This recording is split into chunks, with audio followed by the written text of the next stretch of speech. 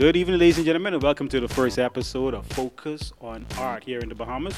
We are sponsored by the Creative Center Bahamas, a place where you can actually rent the studio for photography or any events that you may want.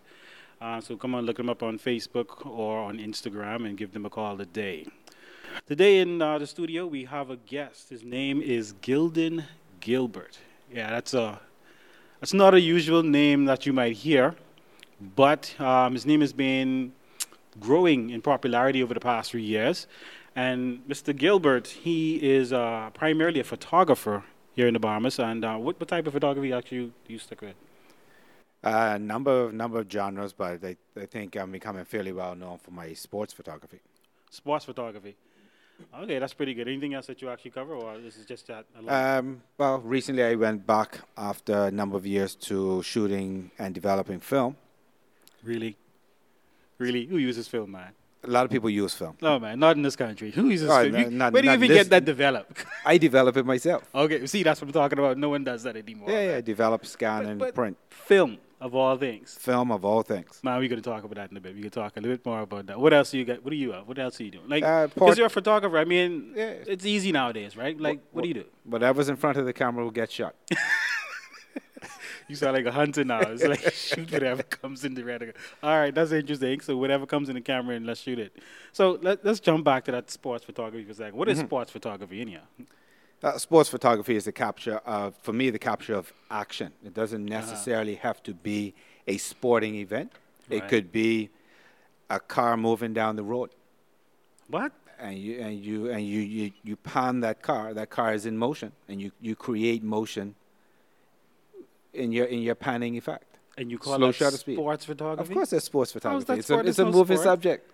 You had to moving Any subject. moving subject is sports, but no. I mean, typically, what I'm shooting for sports is track and field. Okay. Football, well, I call it football.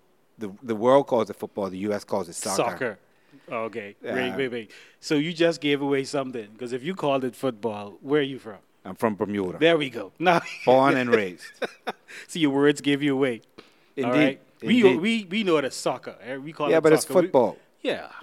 The British, FIFA has football in the word. that's the European word. That's not European. That's the name of the game. It's football. That's football. Okay. It's football. So you photograph football, you photograph track and field. Swimming. Swimming, okay, now that's a sport. That's interesting. And how's that been going actually? Let's talk about that for a second. Actually, good. My daughter swims competitively, so I might get to spend a lot of time around the pool. Okay. And I did a shoot with the swim club the other day. Good. You know, just bringing some flash into the images. So you got into swimming because of your daughter, or was something you doing? Actually, before because of my son. My son swam when he was younger. that? Oh, so you were like the dad with the camera. I was the on dad side. with the camera. Now I think I'm one of the only ones that's on the pool deck shooting. Why you chased everyone away? What happened? Well, when you show up with a 200 to 400 millimeter lens, everybody gets scared. Yeah, that's intimidating. It's intimidating. I can't even shoot my iPhone or anything like that. You come with this big lens. Yeah, so I can exactly, understand that. exactly. So with the track and field, because we're going to be moving back and forth between Uh-huh. these things. Track and field, how is that going, especially here at our stadium? Do you shoot here or abroad, or what do you do? Typically here, I mean, I was contracted by the local organizing committee to Mm-hmm. shoot the IAAF World Relays, which unfortunately the Bahamas no longer hosts. Right, yeah. I shot that I think we had it here for three. There were 3 sessions here, so I shot all 3 sessions. Pretty cool. I was under contract for the Caribbean Games, which is the Caribbean, essentially the Caribbean Youth Olympics, if you want to, Right. if you want to label it as such. And then some of the local track and field. Right, so I'll go out and shoot. take me through a typical shooting session for a track and field. How does that work? Well, typically what I'll do is what most photographers here don't do is Mm-hmm. one of the first things I do is set up a camera at the finish line, a remote camera, Okay. so I can with a wide angle lens, so I can capture, the finish no matter where I am on the field. I'll drop a trigger on the top of the camera, and I can trigger that from the camera I have in my hand anywhere on the field. So primarily that's 2 cameras we're talking about. One that's in your hand. I typically have 3 cameras. Okay, where does the third one go? So I have 2 cameras with me. So Okay. I would have the finish line camera with a wide angle lens Mhm. on a stand, Right. obviously not moving. And then I will have one camera with a long lens, either 300 millimeter or the 200 to 400. Mhm. And then I'll have another camera with 70 to 200, but I'll also have my 24 to 70 with me to switch it out for closer, for closer action. Right. So I can lay down on the side of the track, for example, and catch runners taking the curve. So you time yourself. Okay, then. Because I'm still thinking about this one at the finish line with the wide angle. Mhm. So let's take the 400 meters. Mhm. Where would you position yourself, first of all? Where would you position yourself for the 400 meters? It would vary because typically you have heat. So maybe one heat I'll be at the starting blocks. Right. So catching, I'll choose an athlete, and I'll catch that athlete coming out of the starting blocks. Mm-hmm. For the next race, I may go to the far curve. So just before Right. they make the curve coming into the home stretch, Mm-hmm. I'll position myself there. Sometimes I'll position myself right on the home stretch, so I catch the athlete more or less coming towards me. Mm-hmm. And then as I'm shooting that athlete, my finish line camera is also firing. So I get a lot of wasted images Yeah. because whenever I trigger the camera in my hand, it's going to It's gonna trigger the trigger camera that. at the finish line. And then I just make sure I capture the runners going through the finish line. So when they're going to the finish line, you actually have to watch where they're running, no matter where you are, and press that trigger. Yeah, either press the trigger on the camera or press the trigger on the release On the that's remote. on the top. On the Okay, remote that's on the top part I of was the trying to camera. figure out. I'm Yeah. like, okay, how do you, Yeah. how does that work? Yeah. All right, that's actually pretty sophisticated type of. Yeah, I mean, there's some Working things that I would like to do more when it comes to track and field because, most photographers in shooting track are going to be trackside. Right. Now you're bringing some, there's drones sometimes that come into the fly over the event. Mm-hmm. But what I'd like to do is hang a camera with an arm up in the ceiling, Okay. and look down on the event. So the entire crowd, you mean, or like the crowd in the? If I put a fisheye on there, I can capture the entire stadium. That is true. In fact, because you mentioned about track and field, there are some photographers I've actually followed in the United States, and because you talk about 3 cameras, these guys have the entire stadium. They Yep. work for the stadium, so they have the entire stadium rigged with cameras. So, and as you mentioned, as they shoot, these cameras are shooting as Yeah. well. So, But their pockets are deeper than mine. well, yeah, definitely. What I'm getting paid to shoot is pittance compared to what they So- get in gear. Okay, I want to talk about pricing, but we're going to come back to that for a second because pricing is such an interesting thing. Let's go to swimming. What is it called? The Betty Kelly Kenning Swimming Center. Swimming Center. So is it between that and the track and field stadium? Mm-hmm. Do you think they actually consulted photographers and videographers based on their design? Is design to the point where, this is actually great for photographers and videographers? Or is like you just have to figure it out? You really have to figure it out. Wow. I mean, the reality is, if you take a look at the track is not designed to host an Olympic Games, for example. Right, So you don't right. have the photographers' pits. That's the thing. Yeah. When the track first opened and the first events were held, it was really a juggling act as to where the photographers should be, where they could go, where they couldn't go. Right. And then eventually with the IAAF, a certain number of photographers were allowed infield. So Wow. they give you 2 different color bibs. One you're allowed infield, the other photographers had to stay on the outside of the track. So if they don't have a photographer pit, I mean, because now you're literally in view of the runners, and it could be distracting to the athletes themselves. So, do they have any plans to try and put something in Well, place? typically you're not in the runner, you're not in the eye of the Okay. athlete Okay. because, for example, if you're looking at the 100-meter race, Yeah. the photographers are situated behind the finish line. Right. So, like right by the curve, they should be. If you go straight along, Yeah. right in that Yeah, area. because typically the Okay. athletes will follow the curve as they Right, finish right. the 100-meter race. So the photographers tend to shoot directly onto the finish line, and that's where you need, a long lens. Definitely, You know, because that's 200 a to good distance. 200, 70 to 200 is not going to work. Right. The athlete will be very small in the frame, and one of the reasons I invested in the 200 to 400, it gives me a versatility of a zoom, but it also allows me to fill the frame in most instances. Definitely. And I prefer to fill the frame. So gear is important when it comes to specific sporting events then. Yeah, indeed. So let's jump over now to swimming. Mhm. How is that designed? Where do you position yourself for swimming? And like, do you have a place where you can stand away from the officials, not blocking the bystanders? Where does that Well, go? you typically, as a photographer, you have to be cognizant of where the officials are. Right. So I actually work with the officials. The officials are used to me being there now because I've been shooting there so long. Mhm. If it's the pool is a 50-meter pool. Yeah. So if it's a 100-meter race, that the swimmers have to flip on the end, and then move the back, officials right. have to watch them flip. So I just make sure that I'm not in the way of the officials doing their job. Right. And again, shooting with a 300 millimeter or 200 to 400, I can just allow the swimmers to come towards me to fill the frame. Okay, good. Because I was wondering about it because they're walking up and down the pool, and I'm just wondering if you're going to see that flip or the touch the finish line. Can you put a camera like at the finish line? To What see I the like touch to do, first? one of the Is things there a place for that? there's no place where you can connect unless you put it on the board they dive off. Right. I don't know. That's not a question that I've asked as yet. But Well- one of the things I'd like to do is put a camera in a waterproof housing I at was the about to bottom ask of the that. pool. Yeah. I'd That'd love be to pretty do that. cool. That'd be pretty cool. Yeah. Because at the Olympics, they have it where it's actually slightly below the water line to actually show that final touch. Again, that's So, designed for Design- photographers, though. Yeah, see?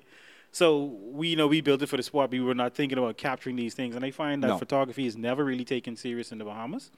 It's not taken serious in many Many places. places. Right. I mean, But we're a small let's take- country. We talk But- about this all the time. You have somebody, a couple are getting married. Right. They'll spend thousands of dollars on a wedding dress, Exactly. thousands of dollars on a cake, Yeah. but then want to spend Food, $200 on drinks. photography. Yeah, man, I don't The know wedding, budget. the wedding dress disappears after the wedding. The wedding cake gets eaten, Yeah.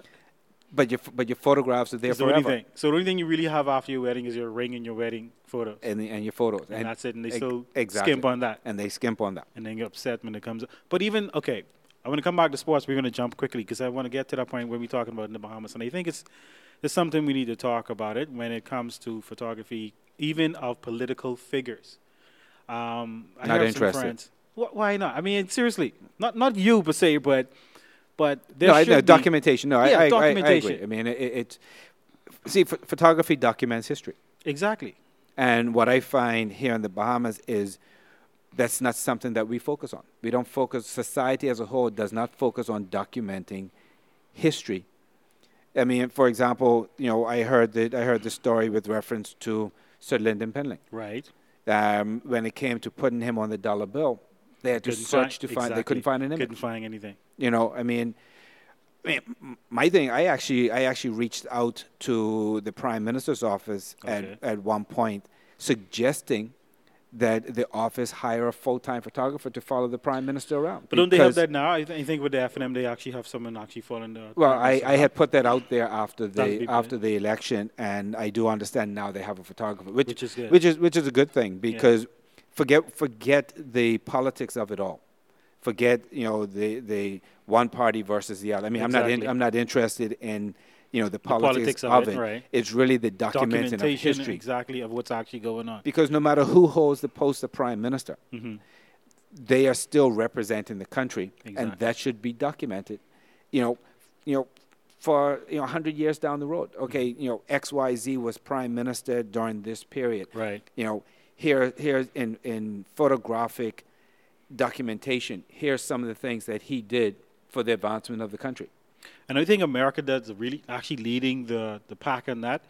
I think the guy name is Pete Souza. Yeah, He was. Obama's personal. So those amazing images we find like on Instagram, Everything him was tapping someone. documented. It's like that is amazing to see. Okay, what type of person he was while he was in the White Mhm. House. Even with George Bush Jr. when he was there, he what it was is an iconic photo of him in Air Force One. He's looking out the window. yeah, And after some- Katrina, right. Hurricane Katrina. Yeah, I'm like, no, that is something that needs to happen over here because we Everywhere. have these. Yeah, listen, this is ridiculous. no matter where you stand on the political spectrum, it's history. You're right. For that country, it is history, and it should be documented. It should be documented here in the Bahamas. So And that's where on that note, then that leads into what you and I are participating Right. on, the Bahamian Bahamian Project. Project, correct. You know, the Bahamian Project is a project where we are documenting in portraiture the essence of Bahamian life. Most You know, persons who did, not even, what I like about the Bahamian Project, before I say that, before we talk a bit more about it, what I really like about it is that you're not only photographing politicians, well, you're not photographing politicians. That's the whole Awesome. essence of the project. because so many people contribute to the Bahamian society, and they Outside go of unnoticed. politics. Yeah, exactly. So, So what we're trying to do is shed light right. and focus, quote unquote, focus on Bahamians making a positive difference in their country, and they may not be getting recognition for it. Most people may This not is even very know what true. they're doing. So how many persons have you photographed so far for this project? For this project, I think I've photographed 12, 15 maybe. Okay. And which ones do you think stand out the most of your images? Or people, persons with like the most interesting story. Who has really good stories that they're not known as well, but they're very good stories? It's that many? You like thinking? I'm just trying to. I'm just trying to think. You know, one of the persons that I photographed was Nick Dean. Okay. Now, most people may not know who he is. The Chinese built the National Stadium, Right. but Nick Dean was one of the engineers on the project. A project. young Bahamian. You know, he was one of the lead engineers on the project. So, So you know, I documented him in front of the stadium. which is quite interesting because now here it is, you're a sports photographer shooting in the stadium, and you photograph one of the lead architects on the building of the stadium. Yep. That's pretty awesome. So, like you said, his name is Nick Dean. No one really knows who he is, but he played an instrument role on a huge construction project here in the Bahamas. Now that's something actually to be celebrated. Oh, indeed. So how long has the Bahamian Project been around? I mean, how many years has it been going? Well, Duke Wells started the project, I believe it was 2012, 2011. Yeah. Okay. And the first show was, I think it was 80 images that Duke shot. Right. So Duke started the project. And then after that show, he invited other photographers to participate, which essentially expanded the project and I think allowed the project to capture more images Right. in a shorter period of time. Makes sense. Which allowed us then to put on another show at the Central Bank of the Bahamas Yes, I with remember that. 120 images hung and another 30 or 40 images on a video loop. Right. So that was a massive undertaking because now your photographer is pretty much mainly in Nassau, but all through the Bahamas. Through the Bahamas, yeah. They had And some Family Island images as well. Yeah. So that's really awesome because now we have actual images of people, Bahamians, who did something. That most people don't know. Exactly. Yeah, and That's a really I good think story. I think that's important to the history and the culture of the country because the country is more than political figures. Exactly. So, The country is its people. okay. So with the Bahamian Project, I understand that you've had some persons. Oh, by the way, I'm looking to steal Duke's idea. I've already told him I'm going to steal the idea and introduce it to Bermuda. So I've had some Okay. conversations with a couple of photographers in Bermuda. But that's good. Because documentation, Yeah. for me, documentation is important. That's really good. So I want to talk about because I understand death. You have persons who died after they've been shot, and persons Yep. who were on the list to be photographed and passed Died away. before they were photographed. So either way, one, it's a big loss if you didn't get to photograph them, Mhm. and if you did, now it shows the importance of the Bahamian Project because now Indeed. we have something to actually document them. I actually professionally take in photograph that you can use. Yep. So that's pretty awesome. So how do you guys deal with the list of persons when it comes to, because there's so many people, can anyone submit a name? Yeah, through the website, www.bahamianproject.com. Okay. Anybody can submit a candidate. Right, because I saw a photograph of a gentleman, he sells phone cards on Yep. the side of the road. on Shirley Street. Yeah, and so I've been like, I didn't know he was, but now I know he is. which is pretty Exactly. we see him every day. See him every day. So that's quite interesting. Even, I think Potcake was photographed as Potcake well. was photographed. See, these are people that we see every day. Yep. We know who they are. We want to know more about them because I understand there's a little card beneath each photograph that tells about who they are, what they do, and things Indeed. like that. exactly. Man, that's pretty awesome, man. So what's the next step for the Bahamian project? Do you know? Well, the next step is to continue to capture portraits of Bahamians, but it's also, what we're looking at doing with the project is expanding it beyond just, headshots, beyond portrait itself, and shooting more. I mean, if you look at a lot of the stuff that I did, it's environmental portraits. Right. Because my goal is, I'm not interested in shooting a headshot. Right. A headshot can be used for an obituary, for example, but it doesn't tell who they are. It doesn't tell who the person is. Right. So what I try to do is put them in their environment. Right. For example, the image I took of John Cox, who's a local well-known artist. I shot him in his studio, surrounded by he was actually painting as I shot him. Right. So, that puts him in his environment, so somebody can look at that image and say, okay, this guy's an artist. Right. You know exactly, what he does, and that's my intention. I mean, one of the images I also captured was of Julian Francis, who's a former governor of the central bank. So I put him in an environment, that matches his former position. Because I do remember some of your images. You had, like you mentioned, John Cox. I think you had the architect, Patrick Ramming. Pat Ramming. Pat Ramming is also a musician. Exactly. But I decided to capture him in his architectural environment because, he was responsible, for example, for the design of the new straw market. Right. And that's actually interesting. Someone to jump back to Pat Ramming. I knew him from his music in particular. The Ramming brothers. Right. So to see him in that capacity, not knowing that he was an architect, more like Burnside. I didn't know they were architects. Yeah. I just knew them as artists, but I didn't know. So I met Jackson in his capacity as an architect. That was my first introduction to Jackson. So I think these Bahamians are very multifaceted, where they have many different genres or things that they dabble into. And I think, the Bahamian project is kind of difficult to take. Let's say a person is interested in three things. Yep. You can actually blend them together, but what are they most noted for, or what they would like to be most noted for? And remembered for, yeah. Right. They actually went down history now as being an architect. Like I say, I always knew him as a singer, and I knew a few songs. But he's also an artist. Exactly. So now that I see this image. And a book writer. So, it's his multifaceted. So, yeah, I mean, you have to, what I did was I allowed the subject to tell me what they wanted to be remembered for. Exactly. That makes sense. So the Bahamian Project we were talking about, you said you can submit things at thebahamianproject.com for anyone who wants to. If there's someone, put a name forward with a brief summary of why you think they should be captured. That'd be awesome.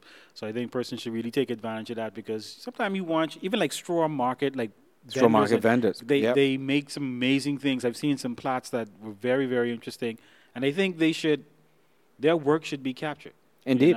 So yeah, I think and the thing is, I think all of Bahamian society should be captured. I mean, for example, Sophia Whitehead is doing, I think, a fantastic job with her book on Bahamian women. Right.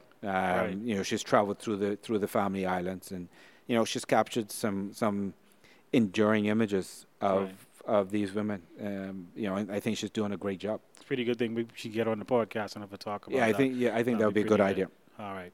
So let's get back to you, because that was just a segue. That's just one part that you were actually interested in. So what we understand so far, you're a sports photographer. You do track and field, swimming, and I don't want to say the word, not soccer. Football. Football. Get it right. Let's get back to football. So we now have an official stadium, I would say. How's that going? How's that set up? Well, I mean, I think the very first game that I shot was when Tottenham, a large English football team, played an exhibition game in the stadium against Jamaica. There's one image that I captured that I hold on to. It's an image of a football player by the name of Gareth Bale. He now plays for Real Madrid in Spain.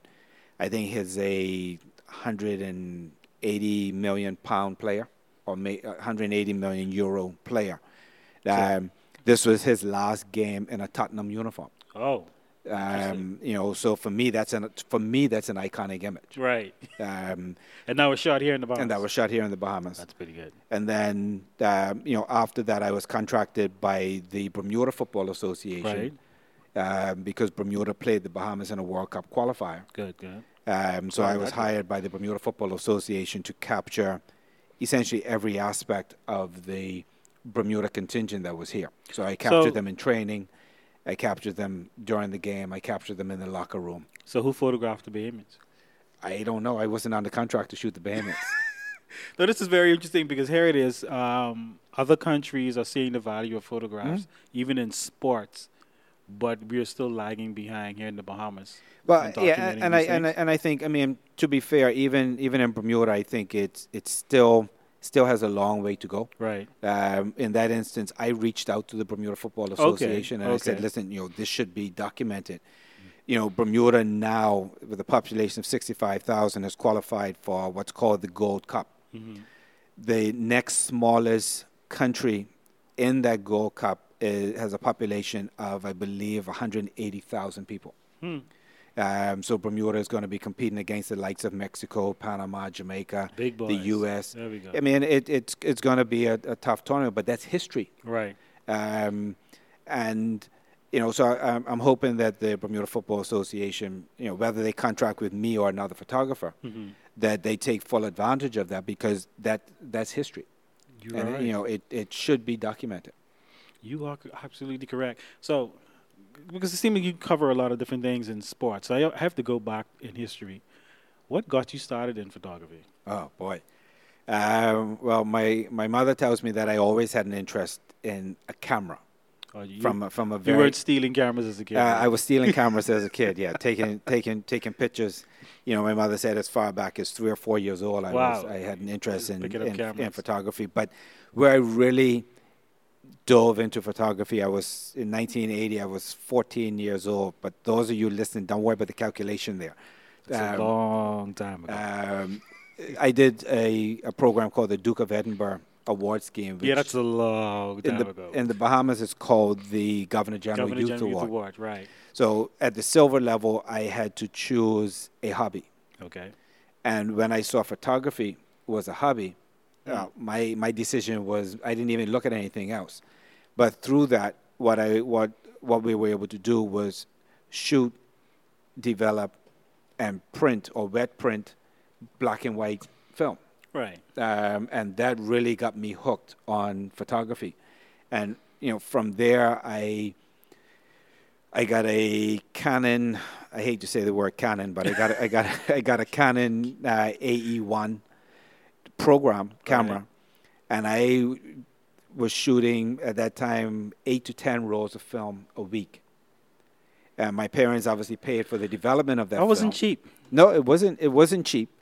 But, my parents knew that this was a passion of mine. Right. And they supported me in that passion.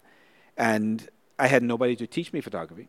Of course, back in the day, no one taught photography. It was like a guarded secret. A lot of professional photographers refused to teach because, you were potentially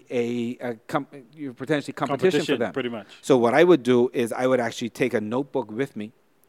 I would write down the settings for every shot I took. So I would take the same shot 5 or 6 times with different settings. Right. So that when I got the images back, I could go back through my notes and see exactly what happened through that, what I learned later to be the exposure triangle. Right. I learned, how the triangle impacted my images.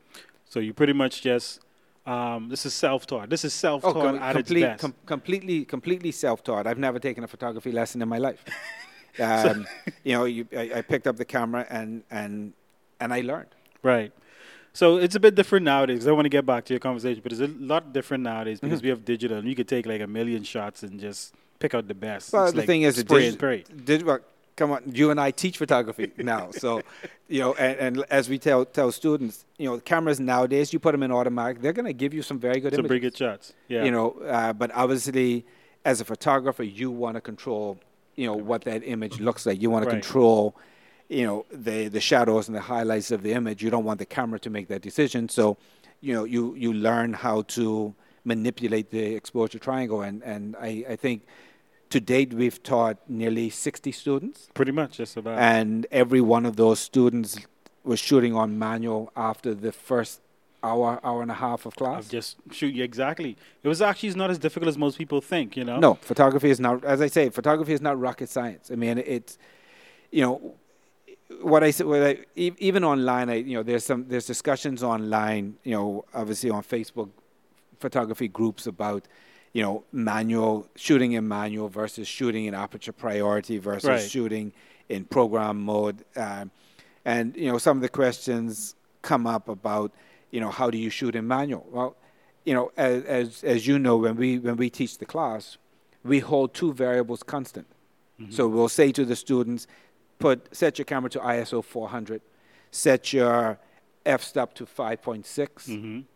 and now bring your exposure meter through your viewfinder to 0 using your shutter Using speed. your shutter speed, just moving it back and forth And- till you get that point. That's your And exposure. then you're more or less improper exposure depending on your shadows and Yeah. highlights, but it's really getting That's your close base. to, that's your base. Right.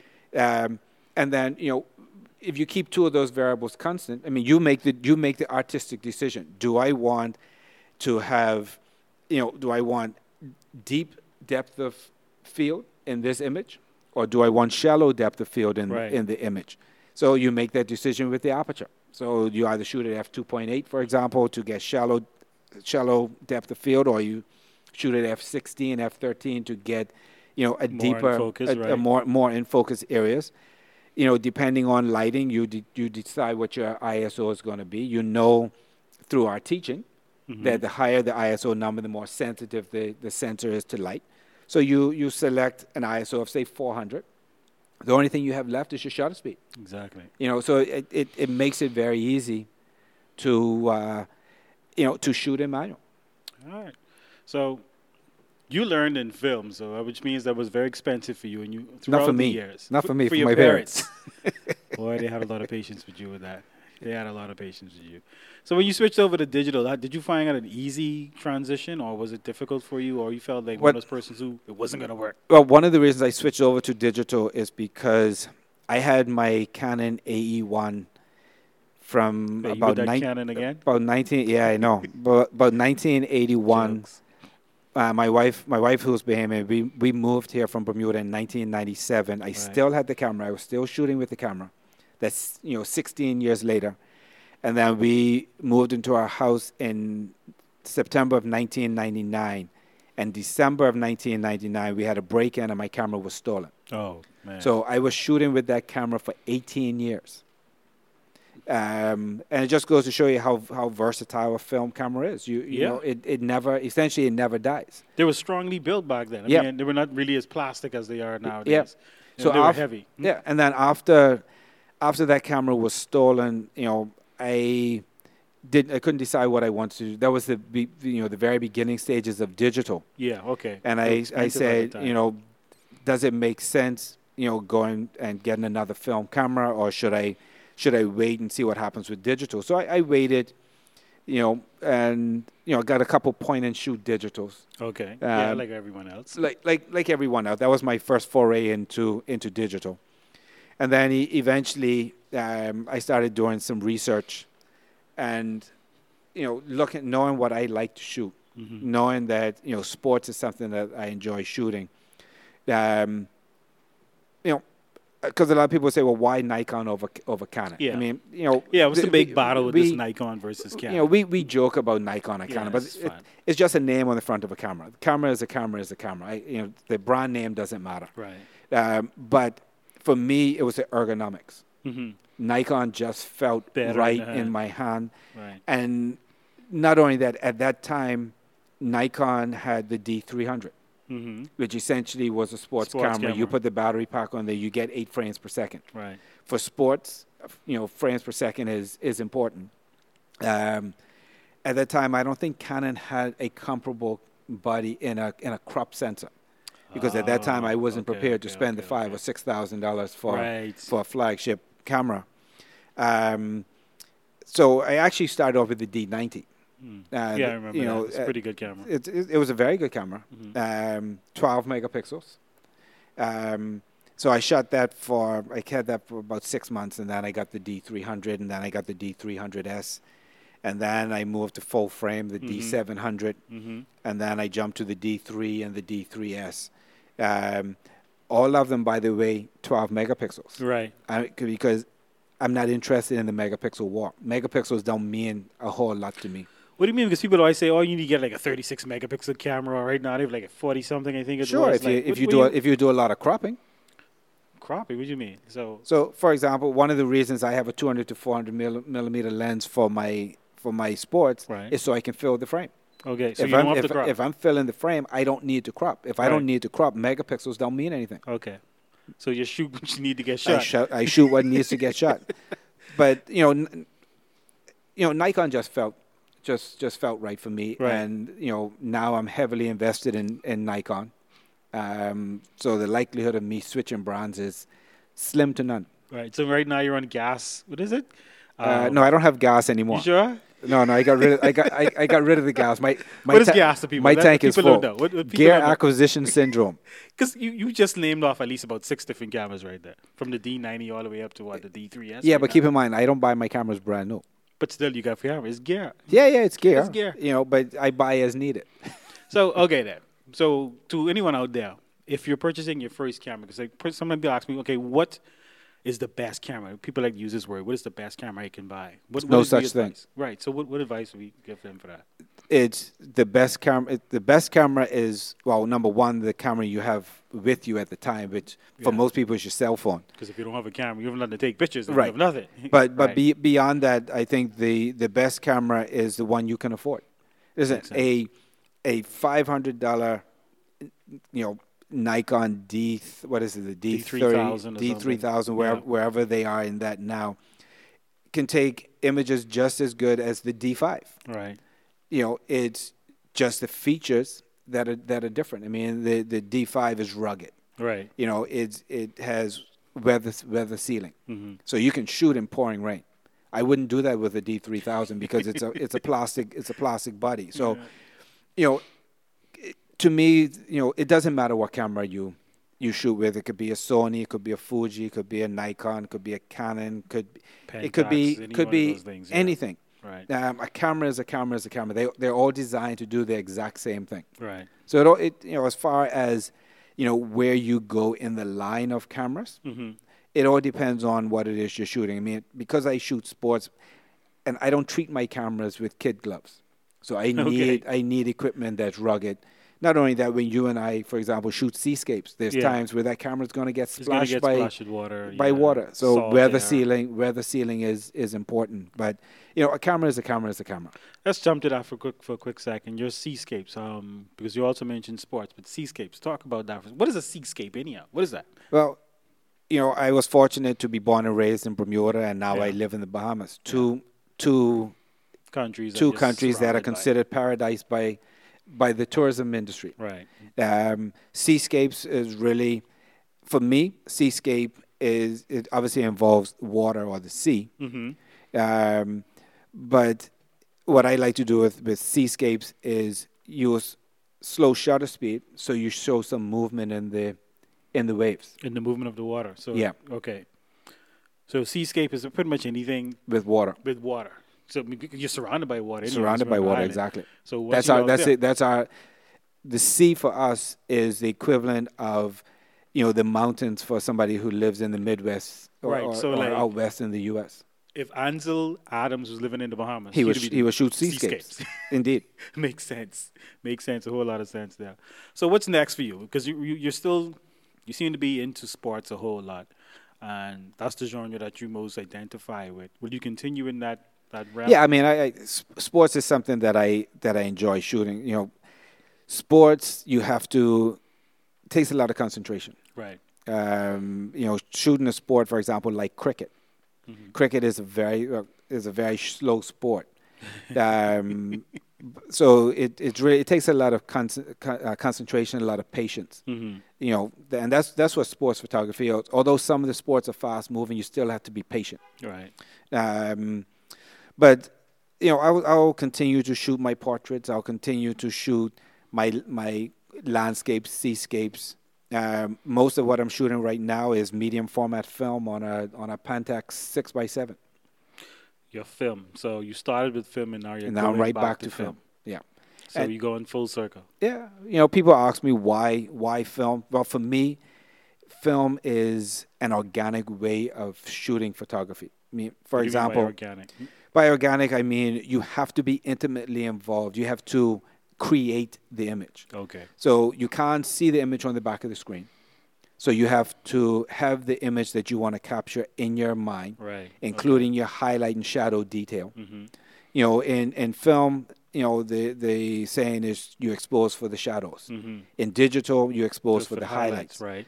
So what I shoot with film is, if people are familiar with it, I shoot the Zone system, which was developed by Ansel Adams and right. another photographer. I can't remember his name, but I have a spot meter, a digital spot meter, so I'll expose, and that gives me a number, let's say 8 or 10. And then I just dial that into the meter, and that gives me the shutter speed That you should get. that I should get. But that's, I meter for the shadow. That gives me 18% gray. Mm-hmm. So what I then have to determine is where in the scale I want my shadows. Okay. And I typically want my shadows in zone 3. Depending on the scene, maybe zone 4. Mm-hmm. Zone 3 will give me sufficient detail in the shadow. So, if that 8 gives me a shutter speed of, say, 1/250th at 5.6, Mm-hmm. then I know that, I either have to increase my shutter speed, or increase my aperture, or close down my aperture. So what I'll do is, if it's giving me a reading of, 250 at 5.6, then maybe I'll shoot 250 at f11 to get my shadows. With all this calculation and metering and back and forth, what are you photographing with film? What's your subject? Typically landscapes, some street photography, old buildings and things like that. Things that have Things are not moving much there. things that not with the Pentax. No. The Pentax is a heavy camera, and typically I'm shooting on tripod, Okay. and I'm shooting with a shutter release. Mhm. So it's not going to be for sports. It's not going to be for moving subjects. So, portraits So are pretty much relatively still life, easy. or Still anything life. that's right. Anything right. that's still, yeah. All right. So like the old buildings like you mentioned, things. And the Bahamas actually in Nassau, we have a lot of old buildings. A lot of old buildings that are not maintained, Right. unfortunately. Yeah. But does Which make for good makes for subject. good subject and good black and white subject, Yeah. because that's typically what I'm shooting is black and white film. That's good, man. That's really, really awesome. All right. So I'm still trying to get you to come back, though. At some point, I'll get you back in it. I moved to the phone era. I'm a phone photographer now. I kind of moved towards But that era. the reality is, what it does, film photography really makes you cognizant of that exposure Yeah. triangle. You have to work the exposure triangle. There's no guesswork in film. Right. And You it's have just to slowing know what you want to capture. You have to know, your framing, number one. So your composition is extremely important. down. Right. You can scan the images and they become a digital file. You can manipulate them, but for me, it's not about post processing. Mhm. It's about capturing what I want in the camera. In So I camera. make sure my horizon's straight. I make sure the composition is. I spend a lot of time making sure I have the composition that I want. If I'm shooting, stairs going up at an angle, I make sure I have that 45-degree angle exactly where I want it in the frame, so I don't have to I don't make any adjustments after the fact, and then I determine how dark do I want my shadows. That's a lot of time. It's a lot of time. It can take me sometimes 3-4 minutes to set up and capture one image. But that's the essence of photography, though. And nowadays, people just walking by with a cell phone. People just snap, walking by snap, with snap. snap and move on. And that's why I said the difference in shooting film, especially the larger formats, medium format and 4x5, which is at some point I'll probably look to shoot, is you are actually creating an image. The camera isn't creating the image. The photographer is actually creating the image, using proper compositional techniques, proper exposure techniques. So do you feel that shooting with a film improves your digital? Indeed, and it causes you to slow down. I mean, let's face it. You know, I can in my D3S I have two card slots, Right. so I can put two 32 gigabyte cards in there and Yeah. have what's that 2,500 images.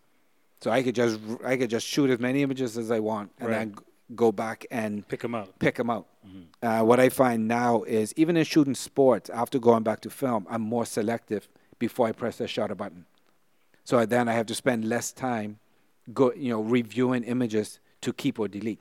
So it takes you away from that spray and pray. Yeah. So wedding photographers would actually do well if they go Yeah. back to film, because I found a lot of wedding Actually, photographers just there's a lot of wedding photographers around the world now shooting film. Still shooting film or going back to shooting film. right. One, is also the quote unquote look of film that Right. digital The just grain can't type give you. look, yeah. Yeah, you have presets in your editing process on digital that try to mimic film, Right. but it's not the same thing. Oh, It's that's digitally created grain. With when you're shooting film, the grain is what the grain is, and what I like about film is it's perfectly imperfect. All right. Most people now get digital cameras, and the digital sensors are getting better and better, but the image is just so absolutely perfect. Yeah. To me, Life isn't perfect, though. life isn't perfect, but to me, it takes away some of the essence of what photography is. Mhm. It's high, high definition. To me, it's for television, not for not for taking pictures. You shouldn't have to see the pores in the people's skin. Exactly. I mean, for me, a film image has character. Right. A digital image is just too clean and perfect. Okay. And the reality is, anybody can pick up a digital camera and produce, a fairly good quality image Based on the technology. 'Cause the based on the technology's pretty technology. With film now, I mean, my Pentax 6.7 is the pre-mirror lockup. So this camera was built around 1969. good. Right. That's the camera I'm shooting with. I also have a Nikon F4, which was the last of the dial button cameras. Mhm. Everything is external. After that, Nikon created the F5 and the F6, which really looks like today's DSLR. Right. So everything is at your, is wheels and buttons, whereas on the F4 is dials. So you actually have to take Turn the camera it, down set it. and physically Right. turn it. And I prefer that because it's if I wanted to shoot in the format of an F5 or F6, I shoot digital. Okay. That's pretty awesome, man. That's really good stuff. Now, I have one more question for you just to ask. Based on where photography is right now in the Bahamas or even in Bermuda or just in the Caribbean itself, do you think that we are getting to a point where, or we will get to a point, like we mentioned with having governments, having photographers following their presidents or prime ministers around to document things, to photograph notable persons in each country, or even just the skill of photography? Do you feel as if it's growing, or is it just it's just plateau? It's not going anywhere. Well- How do you feel about it? Well, one of the things, and I've read this in numerous places, and I tend to agree with it. Technology when it comes to cameras is advancing, Right. but the quality of the image really hasn't changed. So the final product is The not final product is a properly exposed image. right. In digital, for example, I talked about the perfectly imperfection of film. Film, right. Digital is just getting cleaner and cleaner and cleaner, but we're still taking the same images. Mm-hmm. So I don't think technology is really bringing about improvement Oh, in right, photography. Right. Because you either have a properly exposed, properly composed image, or you don't. Right, or you don't. Okay. Whether that's film or digital. What I think digital has done clearly is it made photography more accessible to a wider portion of the market. Yes. I think that has Because helped. a lot of people wouldn't be comfortable picking up a film camera. I think most of, I- most is a strong word, a lot of quote unquote professional photographers today who never shot film would probably struggle if you gave them a film camera to shoot. I mean, because the reality is, film is opposite from digital. As I say, you expose for the shadows versus the highlights. But it's what I find a lot of photographers, professional photographers, which I would like to see improvement on, is they don't truly understand the exposure triangle. Okay. So, they take a picture there and you see them look at the back of the screen. Chimping. They're chimping, and then they'll make an adjustment, chimp again. My thing is, what I like with film is that you've captured the image. And you can do the same thing in digital.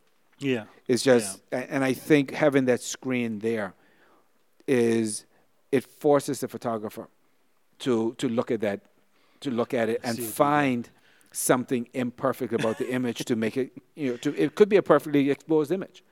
But every time the photographer looked at the screen, he'll find something wrong. And then you can take another shot. And take another shot. And then you end up with, 15 shots that are the same. Same thing, yeah. And how do you pick? And that's and the cameras now, when you're talking 45, 50 megapixels, that's a lot of storage space you need.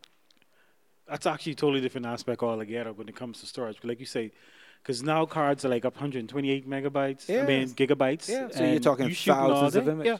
What do you do with all those images when you start downloading them? Yeah. And the scary thing is, they have to be stored electronically. That's the thing. Hard drives fail. Exactly, they do. I had a hard drive fail, and I had the data retrieved, but when I sit back and look at it, I have, I have my negative folders. Mm-hmm. I can put my negatives in there, and those negatives are always available to me. Right. I can't, they're not going to just disappear through some, maybe a surge comes through and kills the hard drive. I won't have that with film. Right. If I scan it, I can always rescan it. With digital, if that hard drive's gone and you don't want to spend the money to retrieve, then those images are gone. They're gone.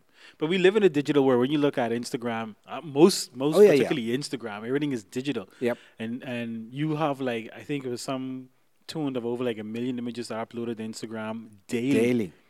That's ridiculous. Yep. But like you mentioned, no one is really taking the time. It's just the rules of photography is just being thrown out the window. Yep. No one's really taking the art of photography seriously. I think that's what's being lost is the art of photography. Because when you look at photography really mimics the painters of the Renaissance era. Yep.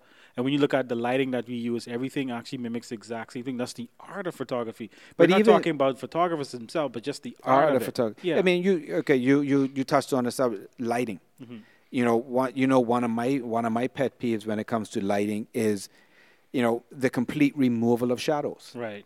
I see a lot of photographers just using flat lighting. Right. I mean, my thing is, the human face is not flat; it's 3D. Contoured. We have to make it that way. Right. And I question: Do these photographers really understand how to shape light? We keep hearing about some photographers calling themselves light shapers. Right.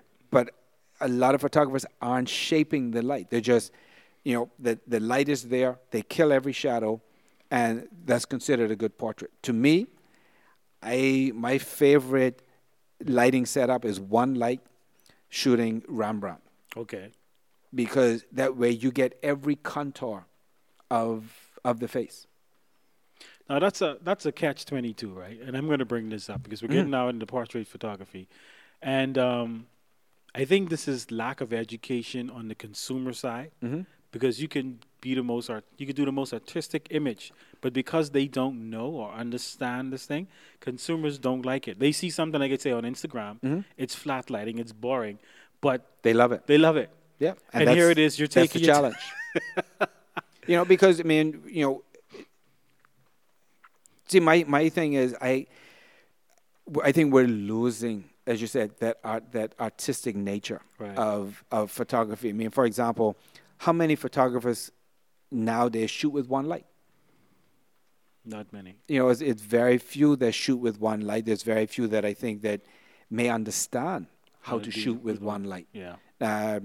I mean, there's a all of for me, portrait photography. The essence of portrait photography is starting with one light. Mm-hmm. You And you know, build from there. I mean, I see images of, I see portraits where the photographers use 5 or 6 lights. Mm-hmm. You know, yeah, you end up with a nicely lit subject, but there's no shadows. No dimension. No There's 3D. there's no 'Cause, dimension. when I was doing photography class, a teacher told me is that you have to take a 3D image, put it on a flat surface, and make it look 3D. Exactly. That's the difficult task. E- And you e- do that through highlights and shadows. Exactly. And and then let's not talk about the post processing. Oh, yeah. I mean, there are photographers I've seen work who, they'll see one of the things if I'm shooting a portrait, Mm-hmm. I will show the subject the camera. I will show them the back of the image that camera. I've that This I've, is that where I've we captured. are. Right. I've noticed some photographers don't do that. Mm-hmm. And I question, is it because you really haven't captured a very good image and you don't want to show the work until you have post processing done on it? I mean, Yeah. that's my question. Whether that's accurate or not, but that's my first question: is why don't you show this subject what you've captured? That I found that some people use it as a marketing ploy, whereas they don't want to show you the image because they only want you to see the finished image. Which to me is not. See, then for me, a lot of the post processing goes beyond photography. I mean, And you and I have talked about Yeah. this before. Is where is the line between photography and digital art? Mm-hmm. Well, yes, because the post processing when a person's skins, I wouldn't say just look plastic. Nowadays they're changing their technique, and they're replacing the natural texture of the skin with their own texture. They can use it on frequency separation, Right. which is not a bad thing, but it's overly done. Yeah. The skin, it's not human anymore. It doesn't look human. Yeah. In the fashion world, That's fine. that's fine. Yeah. But for a person who wants a portrait for their birthday or their grandmother or their They should mother, look like them. it should look the way they look at that time. Because now when you look back in time, here this woman is 65 years old, but yet in the picture she looks like she's 20. Yeah. Like Yeah. To me, see, for me when I shoot well, I don't do a whole lot of post work. I don't Okay. do a whole lot of editing. One, because I don't know how to do a lot of the editing styles. Okay. Two, I'm not interested. so because- you're not even going to try to learn. Well, no, because my goal at the end of the day, if I shoot a portrait of somebody, I want to be able to print that image, hold it up next to the person, See, this is you. and see and let them see that this is a reflection of them. Yeah. With all of the editing, listen, we all have imperfections. We all have blemishes. We all have one eye is smaller than the other. One Yeah. ear is lower than the other. We have those imperfections. I just find a lot of those imperfections are being taken away, and the final image that is being produced is not that person. So we're actually photographers or digital artists, digital photographers, I think we call them, or digital artist photographers. They're now putting a false sense of reality on people because when they post these images, people are thinking that this is the way everyone should look. It's a false standard of beauty. Exactly. That's So exactly what it is. That really messes with someone's psyche. And even, I think I saw something the other day with Tyra Banks. I think Okay. she did another Sports Illustrated photo shoot. I think it was here in the Bahamas, but I don't think she had on any makeup. Right. So the images were of her. Right. Now I have no problem with makeup. Makeup is what it is, but for me, the heavy post process, and I don't have an issue with post processing. Because the digital image has to be post processed in some way, shape, or form. And I see a lot of people put images up and say, they put SOOC, straight out of camera. Right. Well, there is no such thing as a digital image straight out of camera. The camera actually because the touches it. camera actually retouches it to become a JPEG. So it in that instance, you're allowing the camera manufacturer to determine what that image is going to look like, but it's still post processing. Okay. But I would like to see us get back to a state where we're capturing the essence of the person. Right. When what I see is the image is being captured, and then the post processing is, as you say, it's a false beauty. Right. This is not the person. This person does not have flawless skin. This person has imperfections in their skin, but is not being shown in the photograph. That is not a rendition of that person. And to me, portraiture is about creating a rendition or a mirror of the person you're shooting. All right, that makes sense. All right, so hopefully in time, because there's so many different people with so many different opinions, hope we can get more Oh, persons. indeed, and everybody's entitled to, I mean, this is just my opinion.